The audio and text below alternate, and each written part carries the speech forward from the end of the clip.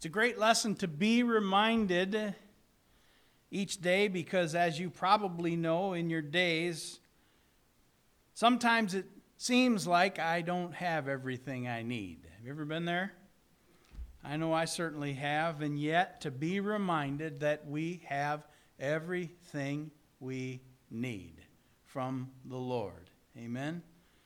To be reminded of this truth. And again today, to see that even in the middle of everything that we walk through in life, even through difficulties and trials and especially through everything each day, that God has given us everything we need, especially, Lord, maintaining love. Wow, I can't tell you how often I sure need the love of the Lord. Amen? All right. Well, if you would like to read along in our passage, if you have a Bible, there may be one there in front of you. If you don't, we are in the book of 1 Chronicles today. We're going to be reading 1 Chronicles in chapter 16. 1 Chronicles chapter 16, and we're going to be reading verses 28 through 34. 1 Chronicles 16, verses 28 through 34. Ascribe to the Lord, O families of nations. Ascribe to the Lord glory and strength. Ascribe to the Lord the glory due his name. Bring an offering and come before him. Worship the Lord in the splendor of his holiness. Tremble before him, all of the earth. The world is firmly established. It cannot be moved. Let the heavens rejoice. Let the earth be glad. Let them say among the nations, the Lord reigns. Let the sea resound and all that is in it. Let the fields be jubilant and everything in them. Then the trees of the forest will sing. They will sing for joy before the Lord, for he comes to judge the earth. Give thanks to the Lord, for he is good. His love endures forever. Father, thank you. Thank you for this truth, and thank you that we can rest in this truth, that your love endures forever. Lord, we ask, especially again today as we look into this message, Lord, that you would prepare our eyes to see your love, and prepare our ears to hear the truth of your love. And Lord, I pray that you would again soften our hearts and make them able to receive this truth of your love lasting forever. Lord, we pray and ask these things in Jesus' name. Amen. Amen. Well, today we are continuing our sermon series, God Our Creator, and we are remembering briefly again the ground that we have walked through to get to this place today, of seeing that God our Creator, he is God our Lord. He is God our Lord over all, working in the middle of it all and through it all for his kingdom and his glory and his great name. And in Jesus Christ, he is Lord of all, both the believing and the unbelieving. And there are a lot of different ideas about God and what he is like and what he is not like. But as we have witnessed in this series, that God is the Lord, both the compassionate and Lord the gracious. And that perfect picture again, as we saw in the Bible, the people of the city of Nineveh, the people that Jonah thought deserved hell, fire, and brimstone. They deserved, the guilty people deserved punishment from God. But God had other plans, and He wanted them to see Him and choose Him and humble themselves before Him and turn away from their evil ways and trust Him. And after hearing Jonah's message, they did so. You see, God feels for us. He understands that we struggle. He understands that we're dust. And He knows that He is our solution to everything that ails us. He is the solution. We can search the world over and think that we've found true love, but as the old hee-haw song says, there's another and you've been gone, right? He is the only one that can satisfy our every need. And His voice is proclaiming throughout all of the earth. And that happens because we saw also that the Lord is perfectly patient. He doesn't deal with us the way that we sometimes deal with each other. Aren't you glad that God doesn't treat us like we sometimes treat each other? The Lord does not have a short fuse. In fact, He's slow to even become angry. For He knows again that we're dust and prone to wander. And He demonstrates just how perfectly patient He is. Around 6,000 years ago, He proclaimed in His word, He set a maximum of 120 years that He would pursue a man. If it took 120 years, God would wait 120 years wooing that person for them to come. The Lord is willing to give us a huge amount of time in our eyes, right? But as we know, with the Lord, a day is like 1,000 years, and 1,000 years is but a day. 120 years is less than a snap of a finger in God's eyes. But He waits, and He woos, and He's leading and guiding and speaking and drawing the perfect gentleman. Why? Because the Lord is perfectly patient. And we've seen that the Lord is abounding love. And we saw that this word abound, it means plentiful and teeming and fully supplied. The Lord is fully supplied with love and faithfulness for us, as we'll see. That whenever we need, it's like our pantry. We're going to have chunky soup today. And we get in and we take a can out. And we have chunky soup for lunch. And we open the door and there's another one there. That God has already perfectly supplied everything that we need. All of the love that we need. All of the faithfulness that we need is already there. When we need it and when we use it, He's already resupplied it. It's what it means to be the Lord, abounding love and abounding faithfulness. And we saw last week, we would have saw if the computer had been working for us, but this verse, 2 Timothy 2, 11 through 13, here is, you can read this with me, here is a trustworthy saying, If we died with him, we will also live with him. If we endure, we will also reign with him.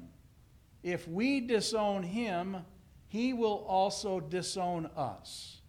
If we are faithless, he will remain faithful, for he cannot disown himself. You see, God's people, we God's people that have submitted our lives, we've believed, we've received Jesus Christ, we proclaim him as our Lord of all. He has sown his seed in our hearts. Holy Spirit lives in us, and he doesn't leave. He doesn't forsake. He's always with us. Our job, if you remember last week, what was our job? Our job is to fan the Spirit of the living God that is in us, fan him into flame through our lives. And even in those moments, as long as we have not disowned Christ, as long as we have not completely turned our back and said, I'm done with you, I'm not going to believe anymore, I'm on my own. As long as that's not the case, even when we're faithless. Has anybody here ever been faithless? Anybody besides Pastor? Good. I'm glad none of you. Even, listen. When we are inside Christ and Christ is inside us, even in those times when we are faithless, he will remain faithful. Because he's remaining faithful to himself. He cannot disown himself in us. That's exciting news, as we saw last week. God never leaves us. He never forsakes us. He's always there, awaiting for us again to repent and return to him and fan into flame the gift of God that is alive in us. That's exciting news. Turn the page. There we go. So the Lord, he is both abounding in love and faithfulness, and because of that, he is more than enough. Say that with me. The Lord more than enough. More than enough. The pantry is overflowing with love and faithfulness for us. So we lay the foundation today for our message today, continuing, seeing the next proclamation that the Lord made of himself to Moses in Exodus 34, 6 and 7. Today, let's see Lord maintaining love. Say that with me. Lord maintaining love. Ongoing. Maintaining. I love that. Maintaining love. That exact phrase that the Lord proclaimed to Moses, as translated in the New International Version, is maintaining love to thousands. And at first glance, the statement doesn't seem quite right. Thousands doesn't sound nearly big enough, right? The people shouted, Saul has slain his thousands, and David has slain his tens of thousands, right? Tens of thousands sounds bigger. The Lord, you should really have said there, maintaining love to tens of thousands. And then I noticed in my study Bible that down in the reference section, that this statement pointed me back to Exodus chapter 20. Exodus 20, interestingly enough, is where the Lord first gave Moses the Ten Commandments. And in chapter 20 and verse 6, regarding his love, the Lord proclaimed to Moses, but showing love to 1,000 generations of those who love me and keep my commandments. 1,000 generations. Not thousands, not tens of thousands, but 1,000 generations of those who love him. Of those who love him and keep his commands. And in the note that came that was there down below that one, it helped me to understand it. It popped. It completely exploded, and I hope it completely explodes for you in a good way. It magnifies that you'll see this and what it means. In the treaty language of the ancient Near East, at the time that this was written, the ancient Near East, as referenced in my study Bible, it said that love owed to a great king that ruled and reigned. Love that was owed to a great king that ruled and reigned. And it said this: regarding love for the ancient Near East king that was ruling and reigning over the people, it meant total allegiance and implicit trust that is expressed in obedient service. Total allegiance and implicit trust that is expressed in obedient service. I'm going to leave that on there. And here the Lord is proclaiming that he maintains love to thousands. In fact, thousands of generations of those who love him. You see that, right? To love him, to love Christ, to love our Lord, to love the King of Kings and Lord of Lords. It's total allegiance and implicit trust. Trust. No matter what. Through it all. Even when I can't see it, I know he's moving. Even when I can't feel it, I know he's moving. Even when it doesn't make sense to me, I know he's moving. I know that he's loving. I know it. Implicit trust.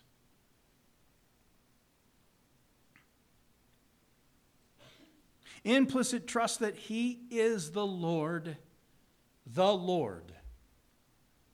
the compassionate, the gracious God, that he is slow to anger. He is abounding in love and faithfulness, and that he does indeed love for 1,000 generations of those that love him. When's the last time you thought of it like that? Because most Christians believe that he is the Lord, believe that he is the Lord. And even though we have no way to grasp the number of people represented in 1,000 generations of those that love him, most would say, I believe it. Anybody believe it here? Anybody here? Great, got some hands. I love that. Most Christians will sing the song, Jesus loves me, and believe it to be the authentic truth because the Bible tells me so, right? But I'm convinced that quite possibly, many Christians, many professing Christians, do not live resting peacefully in this truth. That yes, Jesus loves me. Even when I can't see it. Even when I can't feel it. Even when it doesn't make sense to me. Even when answers seem to be taking forever to come. Even when the answers that come aren't what I want to hear. Proclaim with all of my heart, yes, Jesus loves me through it all. Through it all.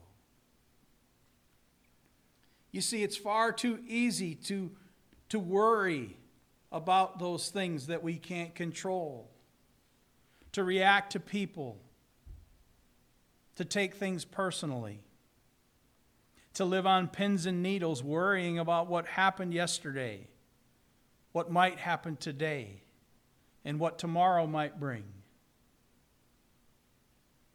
Yes, Jesus loves me, but this, that, and the other thing that I don't understand.